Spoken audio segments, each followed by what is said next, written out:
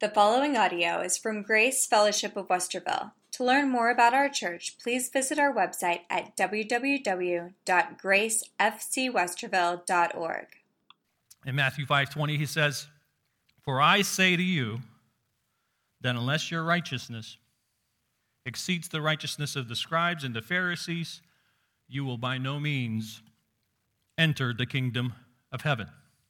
Now, as far as people were concerned, Pharisees, scribes, they were the most righteous people in their society. So this was very hard for them to understand this saying. How can Jesus require higher righteousness than of these people? So Jesus starts to unmask the self-righteousness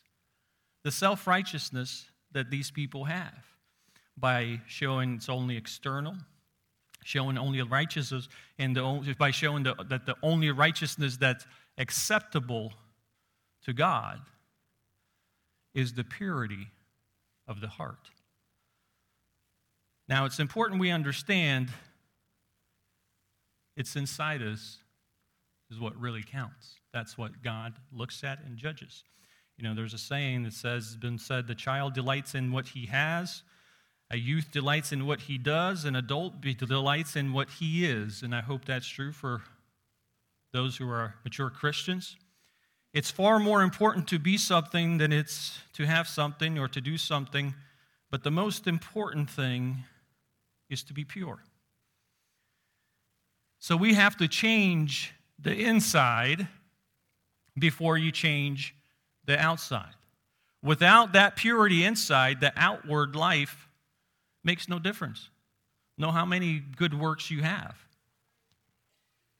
Because God's evaluation takes place in the heart. You know, in Proverbs 23:7 says, "For as man thinks in his heart, so is he." It's a wonder I didn't turn to a girl back in high school, but for he is. So what's in our heart, that's what we are. And that's what God is going to judge. But Jesus gives us here a second illustration, the heart of righteousness, and it has to do with adultery and sexual sin in general. As we continue in Matthew 5, verses 27 28, he says, "You have heard that it was said of those of the old, 'You shall not commit adultery.' But I say to you that whoever looks at a woman to lust for her has already committed adultery with her in his heart." So what Jesus is saying here, you can't have your Kate and Edith too. In verse 27, that's the adultery part. But on top of that, he says you can't go window shopping. You guys know what window shopping is? You walk into a mall, you see something in the corner of your eye, and you're, "Oh, what is that?" And you start lusting for it. "I want that." What's the next step? If you're not careful, you're inside that store spending money that you don't have for things you don't need, right? So he says, you can't window shop. And just as we saw with the illustration of sin of murder, this illustration also starts with quotation from the Ten Commandments. In Exodus 20:14, it says, "You shall not commit adultery." So as we see in both cases, the Jewish tradition, the rabbis, all this tradition was based on the law of Moses, at least superficially. And the sixth commandment, which we talked about last Sunday, it protects the sanctity of life. And this commandment protects the sanctity of marriage.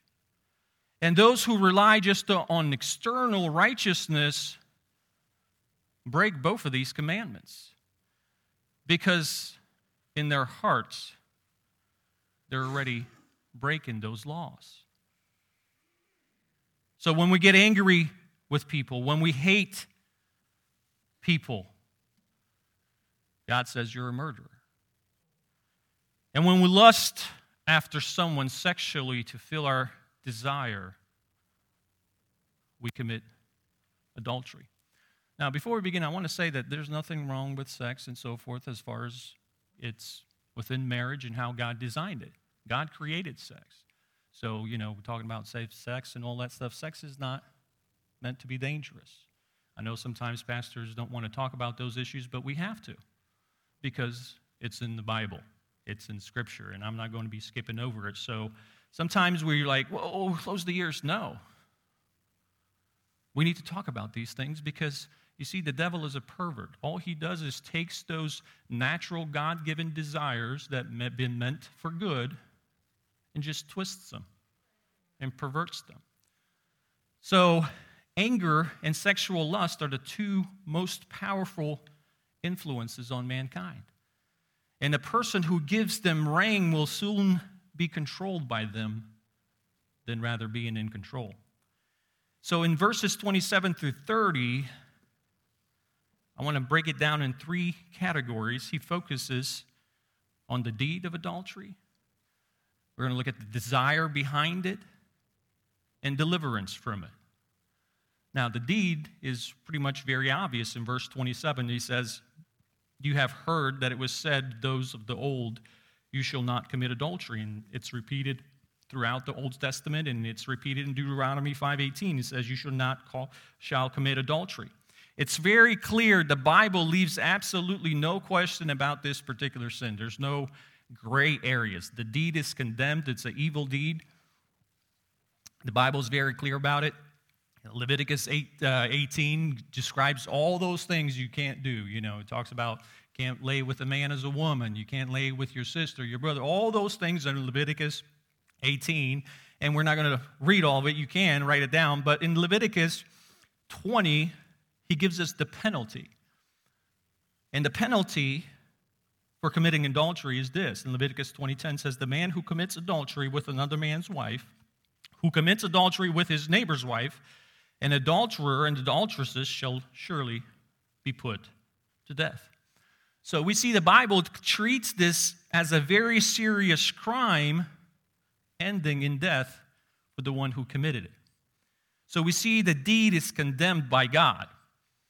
And these rabbi traditionalists, or whatever, they're legalists, they were partly right when they said you should not commit adultery. They weren't wrong. And he's not saying that, hey, I'm totally disregarding what they said. This is what I'm telling you. They were right. It was evil. God said, don't do it, don't do it. It was a serious crime and still is. Now, I want to clear up kind of what it means necessarily here. Here he talks about unlawful intercourse with the spouse of someone else. That's basically the technical meaning of adultery. Sexual relationship with somebody else's spouse and so forth. Now, the verb here in Matthew obviously is a command, and it applies to kind of generally to everything. Not only engage in sexual activity, someone else's spouse, but this word is used in a general way because if you think about it, it says, looks at a woman. It doesn't say if she's married, if she's not married. So it's kind of a broad term. In other places, it's translated as harlotry. It's illicit sexual relationships outside of marriage. Now, the commandment goes farther than that, too. We're not going to discuss it because we'll be here all day, but it also includes homosexual activity and all those kind of things that we call an alternative lifestyle. It extends further and includes this behavior. Again, he says anybody looks on any woman. In Bible, it says in Hebrews 13:4 that the marriage is honorable among all and the bed undefiled. But fornicators and adulterers God will judge. God will judge those things. And we see that it's not just the physical deed. We'll talk about that. But now we're talking about the deed. God will judge that. But it's also the lust in your heart. You see, this sexual sin is all over the Bible. New Testament, Old Testament, it's nothing new. I'm going to give you a couple of verses here that all over the place just encourages it. Because again, it's one of those strong sins that the devil uses to lure people in, puts that on the hook. Now, he's using the illustration here, says a man, but woman guilty of it too. In Acts 15:29, we read that you abstain from things offered to idols, blood, from things strangled, and from sexual immorality. So why is he writing that? Because it was a problem. In 1 Corinthians 10:8, Paul writes, let us commit sexual immorality, as some of them did. And in one day, 23,000 fell. That's referring to when Israel was leaving Egypt, and they created their own god, little cow made out of gold, started worshiping it. That's not the only sin. They started committing immoral acts, sexual acts, and 23,000 fell. You can read about that in Exodus 32, I believe, verse 6. And then Paul also writes to 1 Thessalonians in chapter 4, verse 3 says, for this is the will of God, your sanctification. What's our sanctification? That you should abstain from sexual immorality. Well, I'm good with that, right? We're all good with that, outwardly. But Jesus goes further. In the book of Revelation, says that fornicators, adulterers, whatever word you want to use, will not enter in God's kingdom.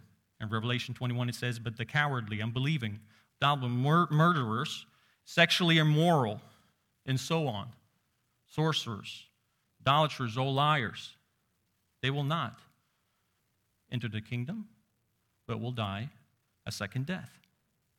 So it's a very serious crime that God judges.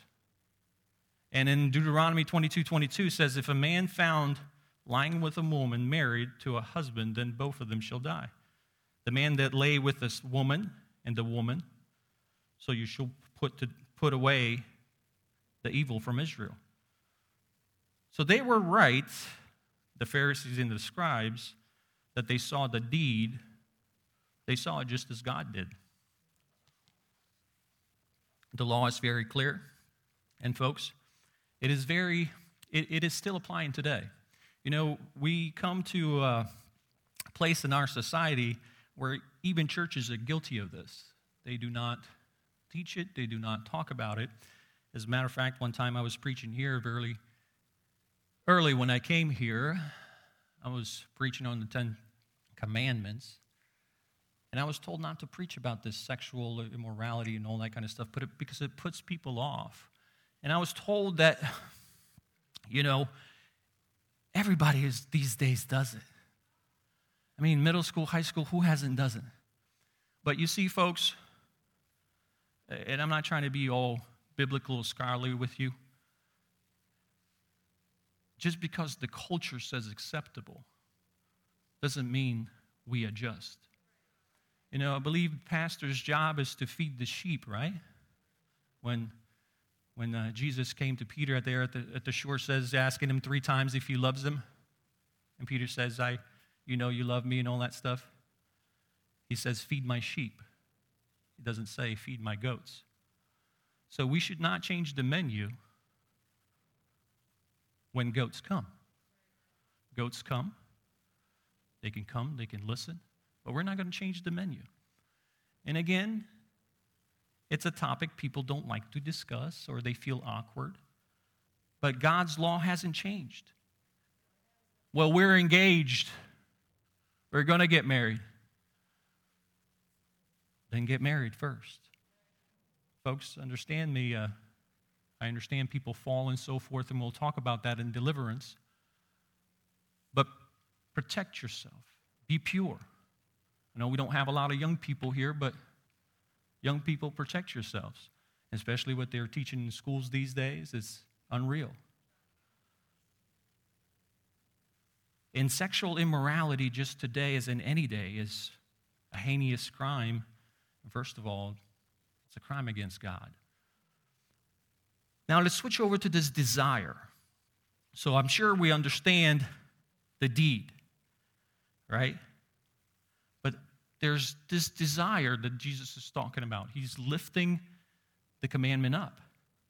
In verse 28 it says, "But I say to you, whoever looks at a woman to lust for he has already committed adultery with her in his heart. You know, it's a fascinating verse, and I want us to see this because the Lord forces the self-righteousness and helps us, everybody see that they're not holy. The Pharisees saying, we don't do that, we don't commit that sin. But they didn't read Psalm 66, verse 18, where it says, if you have iniquity in your heart, God don't hear. Just like when we have hate or anger in our heart, God says, I don't want your worship. Don't come over here and offer me sacrifices. Go back and be reconciled. God is always examining the sin of the heart. Internal, what's inside us, that's what breaks our relationship with God. Not necessarily what we do externally. And I want us to look at several words here. When it says, and clarify something, when it says looks is referring to a continuous process of looking. It does not refer to involuntary glance or unintentional, but repeating, gazing. And then he says to lust for, that indicates the goal of that action of looking is to fulfill that lustful desire. So Jesus is speaking here of intentional looking with the purpose of lusting, right? See a beautiful woman walk by, you just look and you continue, but if a beautiful woman walks by and you're doing this, that's what he's talking about. Or a man, I don't know. Jesus is speaking of a man or a woman who watches also, we could say, X-rated material. Pornography, movies, or goes to the beach to look at the woman in their bikinis. They have this goal to do those things, and they're looking at a woman lustfully. But the thing is, that's not what causes the man to commit adultery in his heart. It's not lustful looking that's causing us to commit it. But it's the sin in the heart that is causing us to look. I hope that makes sense. Lustful looking is expression of the heart that's already immoral and adulterous. The heart is the soil where the seeds of sin are embedded and they begin to grow. Right? That's why the Bible says the heart is wicked. Who can know it? So Jesus is not speaking of some unexpected, unavoidable exposure to sexual temptation. When you see a woman dressed a certain way or something like that, Satan will try to tempt you. He will send you thoughts in your head. Hey, look over there. Look at that. But there is no sin if the temptation is resisted and you turn your gaze somewhere else. Right? In continuing to look, in order to satisfy this lustful desire, that's what Jesus is condemning. Because it gives evidence of a sinful heart, sin in your heart. David was not at fault. We know all the story with David, right? He was not at fault seeing Bathsheba up there on the rooftop bathing. He couldn't help noticing her. Get on the rooftop, she's right there. He was not at fault to that point. She was in his plain view. He could have looked away and put this experience out of his mind. If he simply caught a glimpse of the woman, he wouldn't be guilty. But he did more than this, didn't he? Let's look at 2 Samuel chapter 11, verse 2. Then it happened one evening that David arose from bed. First of all, there's so much I can say about this. He's not where he's supposed to be doing, and it's daytime. He's laying in bed riding around, but that's a different topic of discussion. And he walked on the roof of the king's house. Nothing wrong there. And from the roof, he saw a woman bathing. Nothing Wrong yet. But then it says, and the woman was very beautiful to behold. You see his glance turn into a gaze. He ogled the woman, looking her up and down, right? He knew there was something. Why didn't he just walk back? He started thinking about what he liked to do with her, lusting after what he wants to do with and lust after her. And the Apostle Peter in 2 Peter 2:14 says, having eyes full of adultery that cannot cease from sin. And folks, it's being careful what we see has never been more important than today. With technology and all those things, you're going to be window shopping even if you don't want to window shop, right?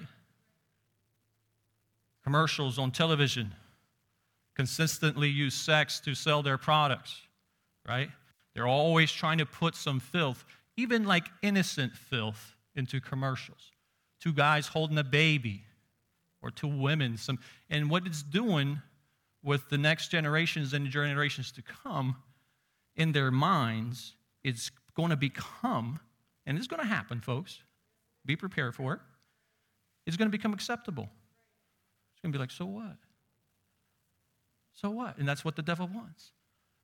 Advertisers have discovered that sex sells. And it's funny how they use it to sell all these products that have nothing to do with nothing, right? You've seen it. Maybe beer, that's fine. Toothpaste, cereal. Jake from State Farm, right? That he's cheating on his wife. What are you wearing, Jake from State Farm? It might be funny, but when you take a step back and look from it from God's point of view, it's perverted. And we should be aware of those things that are happening around us. Porn has become norm.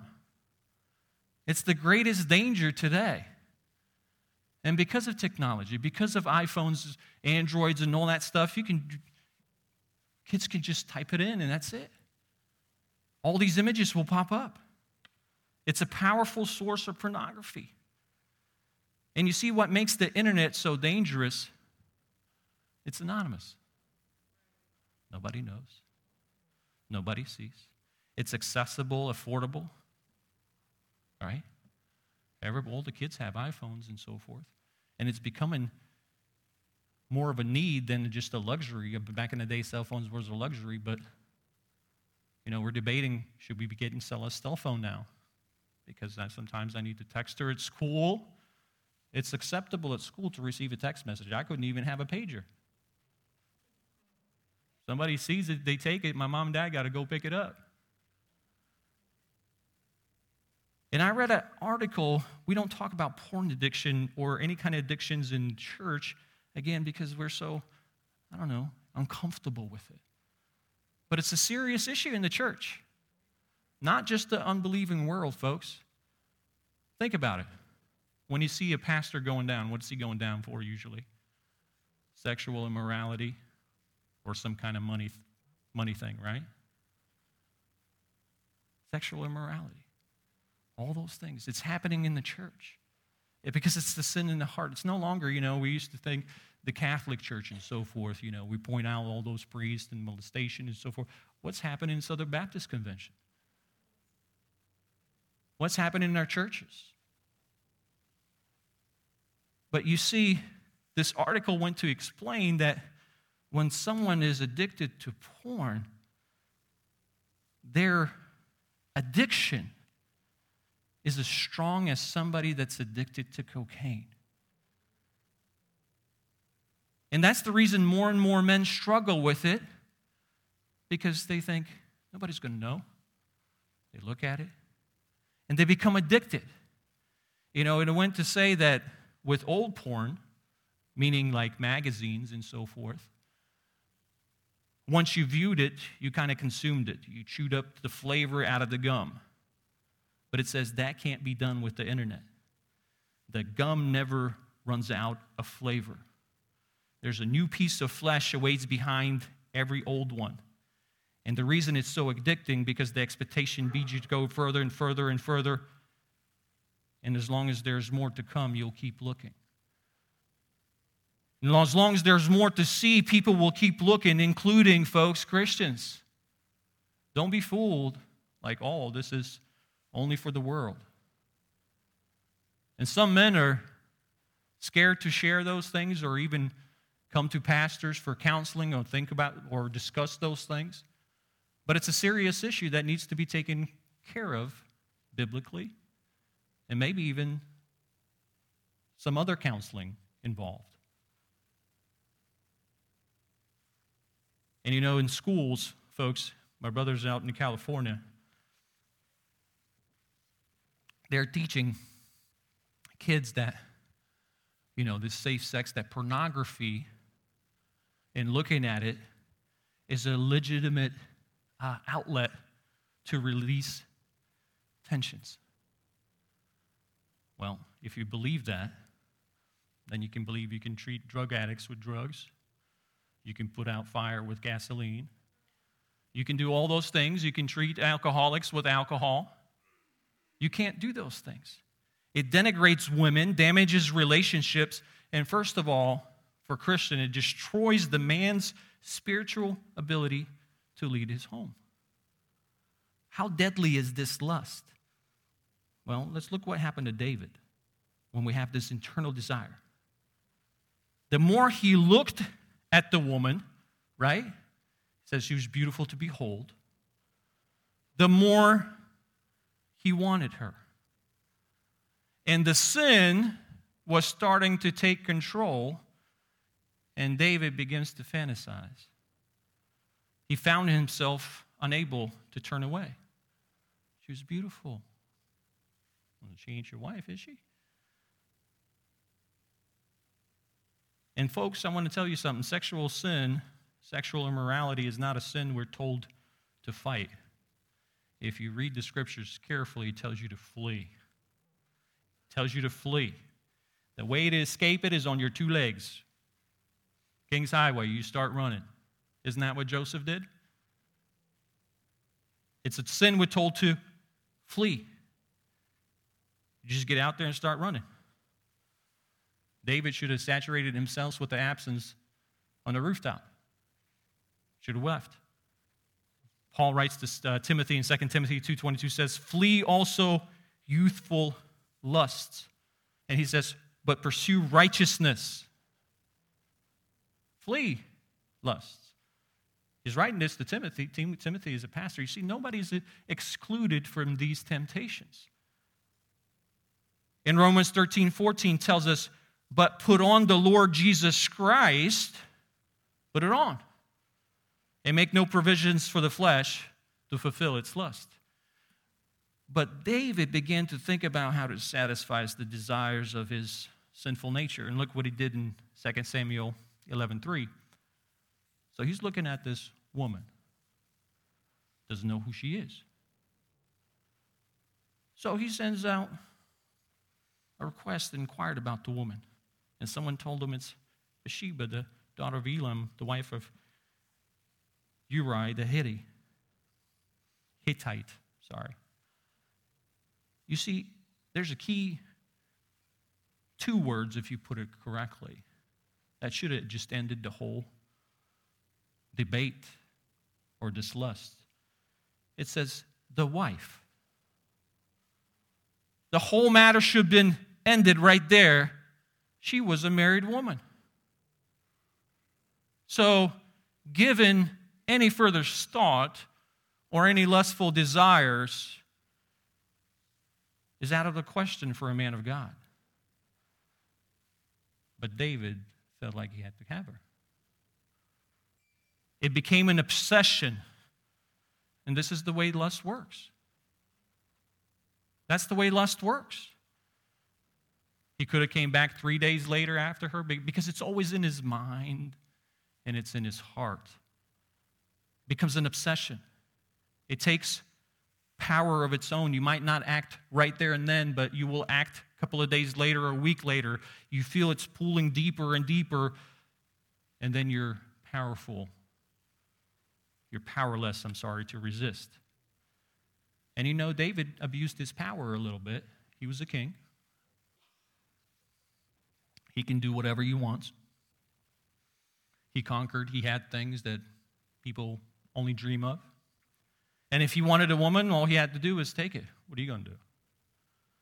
And in verse 4, it says, David sent messengers. You see how lust works? Inquired. He was warned that it's a wife. But he says, send messengers and took her. She came to him and lay with her. She was cleansed from her impurity, and she returned to her house. Good deal. Sends her back. By the time David was finished with Bathsheba, her husband was dead. I'm not going to read the entire story. He wasn't guilty only of adultery, but lying, stealing, murdering. And for a while, it seemed like he would get away with it. Nobody's saying anything to him. But folks, a lot of times we just look around, but we forget to look up, don't we? And in 2 Samuel 11:27, it says this, and when her mourning was over, this is already when the kid died, David sent out and brought her to her house. She became his wife. Now, he killed her husband and all that stuff. The baby died. She became pregnant. So he takes her in. But look at that last sentence in verse 27. But the thing that David had done displeased the Lord. You see that? So if you displease the Lord, it doesn't matter who you please. And Christians often seem to think that we can sin with impunity. There's no consequences. It's all about grace, right? We engage in a little sexual fantasy. Why not? We'll take a look at some pornography. Who doesn't? At first, it doesn't seem harmful. And again, with technology and all these things, nobody will ever know. Right? But God always knows. And wise Solomon warns us in Proverbs 5, verses 20 and 21. He says, "For why should you, my son, be enraptured by an immoral woman and be embraced in the arms of a seductress?" And then in verse 21, he says, "For the ways of men are before the eyes of the Lord." All your ways are before the eyes of the Lord, and he ponders all his paths. I read about a bank robber. He went to rob a bank, and he wasn't very experienced or didn't think it through. He was nervous, and he hands the teller a note and says, "Give me all your money. This is a stick-up." So the teller wrote back and said, "Fix your tie, stupid. They're taking you a picture." And that's the way God is. We don't think God is taking our picture. There's a candid camera that's grinding away, and we need to understand that light and darkness, doesn't matter what it is, are light to God. You know, one time I was sitting around Muslim friends, and you know Muslims don't drink. And they put vodka in a tea kettle. Why you put vodka in a tea kettle? Well, if God looks at us, he thinks he was drinking tea. That's the way we treat God, right? We say, what kind of God is that? We think God doesn't see. In Psalm 139, verse 12 says, "Indeed, the darkness shall not hide from you, but the night shines as day. The darkness and light are both alike to you." God sees everything we do with our bodies. He sees our heart better than we do. God sees everything. So, what we look at, think about, desire, what we touch. And we need to understand, folks, even if you're saved, you're still going to have to give account on how you lived your life. And from the moment the king decided to act on his lust, and this is another thing we don't think about, even our life here became a tragic series of disappointments, right? Lost almost everything he had worked for so hard to gain. The baby died. David's family was torn apart. What are the things that were happening inside his family? Rape, incest. His kingdom was divided. His beloved son Absalom rose against him. right? He even went and had sex with David's wives. That's all the consequences of those things. He brought shame to father's house. Why? Because in 2 Samuel 12:10, God was displeased what he has done in his eyes, meaning David, what he did in the eyes of the Lord. And look what he says in verse 10 of 2 Samuel chapter 12. Now, therefore, the sword shall never depart from your house. That's the consequence. Because you have despised me, and you have taken the wife of Uriah to be your wife. It's interesting that he didn't say you commit adultery and all those things and all the sins and murder. He says, you have despised me. Folks, we need to understand that sin is costly. Sin does not pay. It's like a credit card. You enjoy now, but you're going to pay later. It costs. And the devil is very clever at hiding the price tag when he's dangling these temptations in front of you. Right? Let me ask you a question. David, if he would have saw like a little thing pops up and says, hey, David, if you do these, here's all the consequences. I'm pretty sure David would flee like, she ain't worth it. Think about it. If Eve saw the consequence of her sin just by eating some fruit that God said, didn't eat it, and the sin is not the fruit, it's disobedience to God. If she saw the fall of mankind, the creatures, everything, the earth, the childbearing, all these, the wars and all that stuff happening, I think she would just throw that fruit backwards. And that's what we don't think about. We're in the moment trying to satisfy our flesh, and we don't think about the consequences. We don't think about the consequences that it may cause our family, our wife, our children. And when you do those things, men, you say your mom is not, you're saying to your kids, your mom is not, I don't love her. She's not worth it. Same thing for the mom. And most importantly, you're telling the kids, I don't care about you. Because all I care about is satisfying my own lustful desire. Do you think it was worth it? All of us probably nod our heads. But what about your personal lustful desires? Are they worth it? We're all guilty of it. There's a price tag to pay. And what are you willing to lose for it? And folks, lust has many, many unhappy consequences. It even will cost you, maybe even in this life or the next. Look what it says in Proverbs 6, verses 25 and 26. Solomon writes and says, do not lust after her beauty in your heart. There's a lot of beautiful women. But he says, do not lust for her beauty in your heart, not let her allure you with her eyelids. Oh. No. And then in verse 26, he says, but for the means of a harlot, a man is reduced to a crust of bread. An adulteress will prey upon his precious life. The thing I love about the Bible, folks, and the more you study it, not only tells you the sins, but then it also tells you the consequences. It tells you the price, so you can make a decision not like the devil.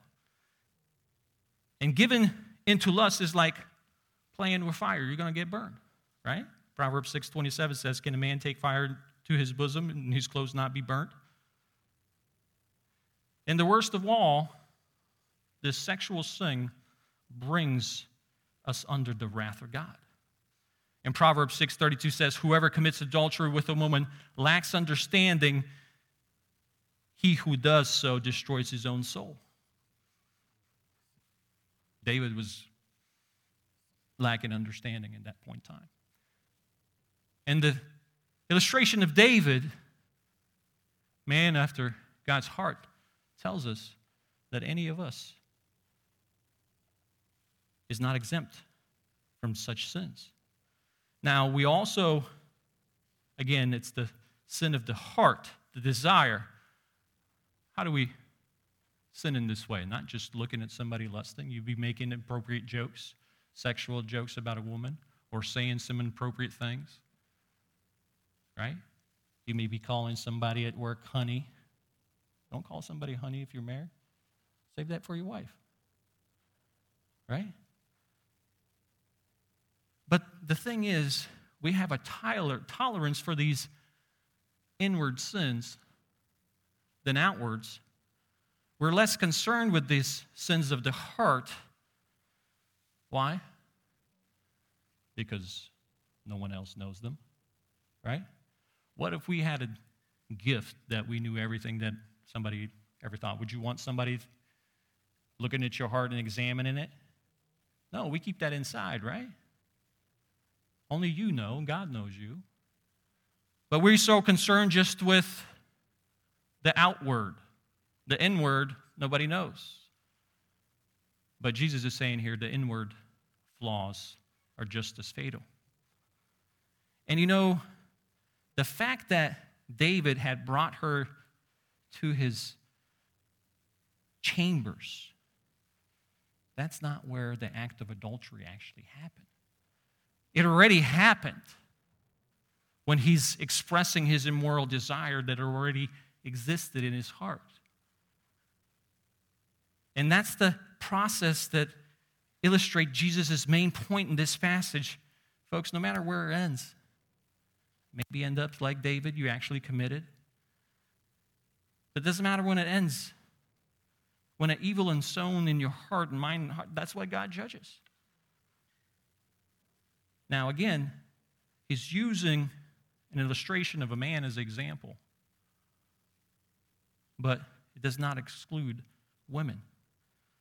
Women are equally susceptible for lustful looking. But what would he need to do? Job says in 31:1, I have made a covenant with my eyes. Why then should I look upon a young woman? Other translations say, look upon the virgin. Why, Job? You just window shopping. You're just looking, right? He's not saying he's committing a deed. He says, I made a covenant with my eyes. I won't look at a young woman. Why? Because he knows the sin begins in the heart. And that was deserving of God's punishment. Looking at a woman lustfully, just as physically committing adultery with her. So he did determine in advance to guard himself in making a pact with his eyes that he's going to turn his gaze elsewhere.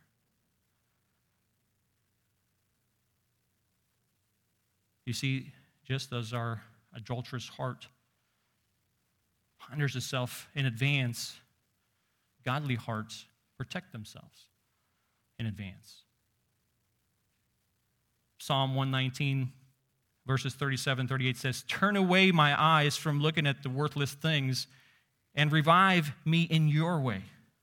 Establish your word to your servant who is devoted to fearing you. Protect yourself in advance. You know, James, the book of James says, pray so you won't enter into temptation. That means you pray before you enter temptation. We start praying when it's already too late, right? And again, Paul wrote to Timothy in 2 Timothy 2:22 says, flee youthful lust. He's instructing him just like Job. We must make a covenant with our eyes and every other part of our bodies to pursue purity. So what our Lord is saying here, these two examples that we looked at, you have to deal with the heart. The heart is the issue. And you see, when you're a believer in Christ, and the devil wants you to forget these things, you have a new heart. Christ gave you a new heart. But folks, the sinfulness that's still there sometimes raises up, doesn't it? And it's ugly. Satan comes to tempt, but I hope you made a covenant with your eyes to turn away And that what he leads into in verses 29 to 30, that's the deliverance part. Deliverance, he says, if your right eye causes you to sin, pluck it out and cast it from you. For it is more profitable for you that one of your members perish than for your whole body to be cast into hell. And if your right hand causes you to sin, cut it off and cast it from you. For it is more profitable for you that one of your members perish than for your whole body to be cast into hell. You know, at first glance, you look at it, it's kind of out of place. He's talking about the issue of the heart, and then he's telling me to pluck out an eye. Well, don't blind people lust? Don't people with one arm, one leg lust? You see, if you plucked out your right eye and had a lustful heart, your left eye would be double duty. You'd be doing the duty for both of your eyes. Be doing the duty for both of your eyes. So go wild, making up for the lost right eye. And if you got rid of your right hand, your left hand would be doing double duty, trying to make up for the right. But Jesus is not saying that there's a physical remedy for a heart problem. It doesn't say pluck out your eye. Right? It doesn't say we don't want to be armless or blind. You don't see that in the Bible, Christians walking around. But you see, to a Jew, the right eye, it's a symbolic thing, a right eye or a right hand, that was the better of the two. So what he's simply saying, there's nothing too precious to eliminate from your life if it's going to cause your heart to be indulged in this adulterous desires. That's what he's saying. He's saying we should be willing to give up whatever is necessary, even the most cherished things we possess, if it's not helping us to protect ourselves from evil. He repeats this in Matthew 18, verses 8 and 9, says, if your hand and foot causes you to sin, cut it off and cast it from you. It is better for you to enter into life lame or maimed, rather than having 2 hands or 2 feet to be cast into everlasting fire. And if your eyes cause you to sin, pluck it out, cast it out from you. It's better for you to enter into the life with 1 eye rather than having 2 eyes to be cast into hell. What this is telling us, folks, sin must be dealt with radically. Sin must be dealt with immediately. Diagnose the problem, says pluck it out. What was David? Pluck it out. You get out of the rooftop. Can't be prideful and say, well, I'm the king. She should get off the rooftop. Well, she's not the one that's being tempted, is she? Get out of there. Flee. Immediate diagnosis. You know, there's a Chinese proverb, and I'm sure some of you heard it. There's a good dog and a bad dog fighting, and which one wins? The one you feed the most. The one you feed the most. What are you feeding? Your lust? You're giving it? Playing it out in your mind? Paul writes to Colossians in 3:5 says, therefore put to death your members which are on earth, fornication and uncleanness, passion, evil desires, covetousness, which is adultery. If we don't control what is on around us, where we go, what we do, what company we keep, conversations we have, they will soon control us. Can I give you an example? And I'm sure I'm going to hear about from my wife later on. But sometimes, I'm busy and they like to go for walks. This time they said they're going to go for a walk in the mall. So I say, okay, go walk for a mall. You better not buy nothing. No one to shop. Okay? So they go. They come back. Say, how was your walk? How was your walk in the mall? Well, we didn't go. I said, where'd you go? We wanted to get some ice cream. Okay, why didn't you go to the mall like you said? Well, you see, Macy's had these boots that I wanted. And I knew if I go to the mall, I'm going to get them. Now, the key word wanted, not need. We have rules in our house between wants and needs. So I knew if I go, I'm going to get him. Then I'm going to come home. And you being the unreasonable man that you are, you're going to argue, going to tell me to return him. So I just didn't want to put up with the fuss and the mess. So that's why we just went and got ice cream. See, that's what I'm talking about. That's the radical thing. You know you have an alcohol issue while you're going to the bar with friends or going to a party or things like that. If you know you have lust in your heart and somebody's throwing a bachelor party and inviting some strippers or whatever, why are you going? Don't go. Don't go. Don't matter what other people say about you. It just matters what God says about you. So, but I want to understand that, you also understand that if we even get rid of those harmful influences or we avoid them, I need you to understand that it still does not change your corrupt heart. Okay? The act of outward or forsaking whatever is harmful, it does reflect a heart that thirsts and wants righteousness, as we talked about in Beatitudes. So not necessarily will make your heart pure by avoiding these things, but it shows that you want to avoid those things. I want to do the right thing. I want righteousness.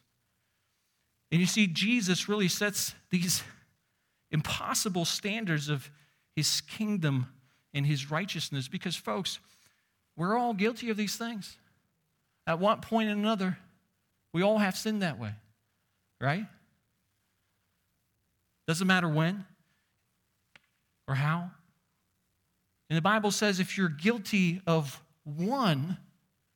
breaking one God's laws, and here we could have been fine if we didn't murder outwardly, if we didn't commit adultery, you can try to control that. But when it becomes to the inward, it says you're just as guilty.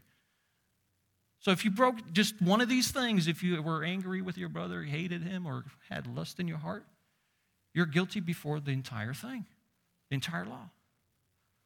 And the impossibility that Jesus says really has a purpose to make us aware we can't rely on our own righteousness.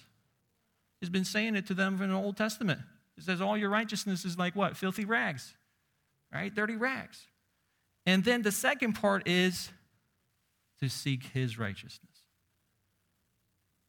We read Matthew 6:33 where it says, seek first the kingdom of God and his righteousness.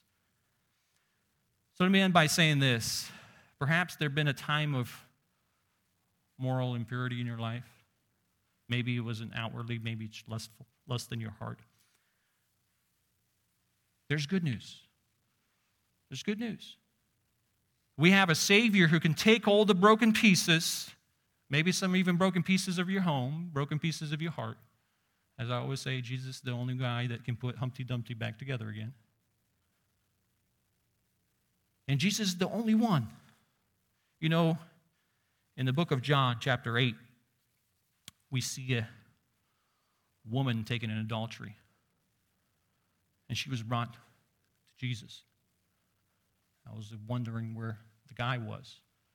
Because if you read the law, it says the man and the woman. So not only they were saying, hey, dude, don't commit adultery, that's fine, but then they had a double standard. Right? It's the woman's fault. And sometimes I hear sermons where they say, well, the woman causes me to lust because she was dressed a certain way. Folks, can I tell you something? I understand dressing appropriately and so forth, but lust has always existed. You know, it doesn't matter if the woman is dressed in those dresses that you can only see the eyes, there's still lust, right? Think about how they were dressed in the Old Testament times. What were they showing? But yet they still had the lust. So don't tell me somebody else caused you to lust or use excuses for your own sins. God's not going to accept your alibis for your sins. It's you. She causes you to lust and you see it, then turn away. right? Why you keep looking? And Jesus said in John 8:7, says, so when they continued asking him and raised himself and said to them, he who is without sin among you, let him throw a stone at her first. And then you hear the thud of rocks falling on the ground. And then we read there, it says, oldest first, and all of them went away. In verses 10 and 11 says, when Jesus had raised himself up and saw that no one but the woman, he said to her, woman, where are those accusers of yours? No one condemned you. She said, no one, Lord. And Jesus said to her, neither do I condemn you. And this is what we need to remember. Go and sin no more. Go and sin no more. We all have different temptations. Must not be sexual lust. It could be food. It could be something else. But God is willing to forgive. And if we go back to the story of David, the thing I like about David is you don't see him committing the same sin twice. You don't. In this whole affair, that there was only one thing that he did do right. He admitted his sin. And this is where most of us struggle. Why? Because outwardly we don't do that sin, but inwardly we're just saying, make up excuses, right? Oh, I won't do it again, and so forth. I won't look at it. It was just a look. You need to realize that you already committed adultery. And commit and admit that sin. God loved David, and out of his mercy and amazing grace, he sent a prophet to him, Nathan, to confront him about this sin. Because, again, think about it. He committed the sin, all these things happen, and he's continued living like he's living. Think about it. If the baby had to be born, right, to die and so forth, that's already been at least 9 months, right? There's no confessing of sin on David's part. So he looked around and, maybe a couple of people knew, not a lot of people knew, we're just going to move on with my life. God says, So he sins because he loves us. He's chastising us. So if we're giving away with sin, I doubt you're his child. There'll be consequences. And David says to Nathan, after Nathan presents a little story to him, in 2 Samuel chapter 12, verse 13, he says, and David said to Nathan, I have sinned against the Lord. And Nathan said to David, the Lord also has put away your sin. You shall not die. Do you see grace in the Old Testament? What was the law? It didn't exclude kings. What was the law? He needs to be stoned, along with Bathsheba. Now, there are many lessons to learn from David's interview. We cannot hide our sins, folks. Sin always has consequences. We talked about that. His whole family, his household, his kingdom.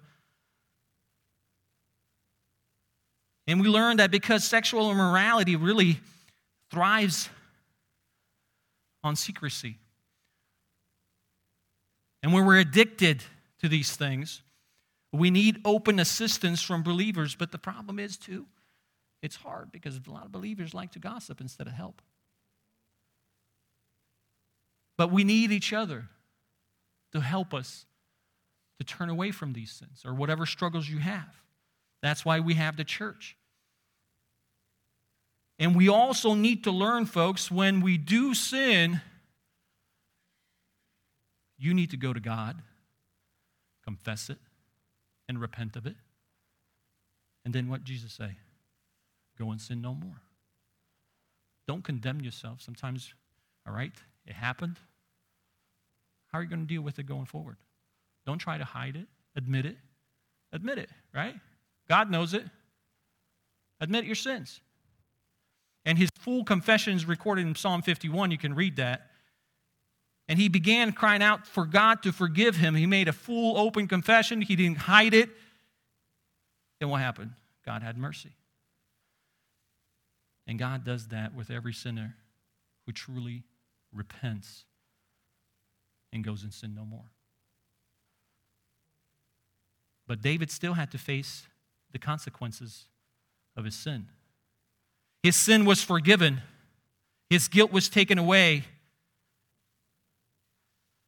Because at the cross, we find that sacrifice cleanses us from all guilt and power to start living again for Christ.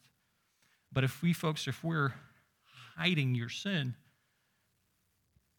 if we're not being honest with ourselves that we have an issue, right? Sometimes we hide it and we say we rely on our own strength, on our own resources to defeat some sin and get them to tell you you're going to fail. You're going to fail. Cry out to God. Go to a room, close the door, and say, God, I confess this sin. It's not new to you. You see it. I confess it. Help me by the strength of your Holy Spirit to get rid of it. I don't want to have these desires that I have, but thank you for showing to me that they exist. Cry out to help. Get a Christian friend that will not judge you but will help you overcome those things. And folks, the most important thing I can tell you, and sometimes people teach that if you're a Christian, you don't need to repent anymore. Folks, every time since I came to Jesus, I have a lot more things to be repenting of, right? As you grow and you walk. But we read in 1 John 1:9. It says, if we confess our sins, he is faithful and just to forgive us our sins and to cleanse us from all unrighteousness. And he imputes his righteousness to us. Isn't that a good verse? Isn't that good promise? You can take that to the bank. If you truly repent, he will cleanse you from all sins. Let's pray.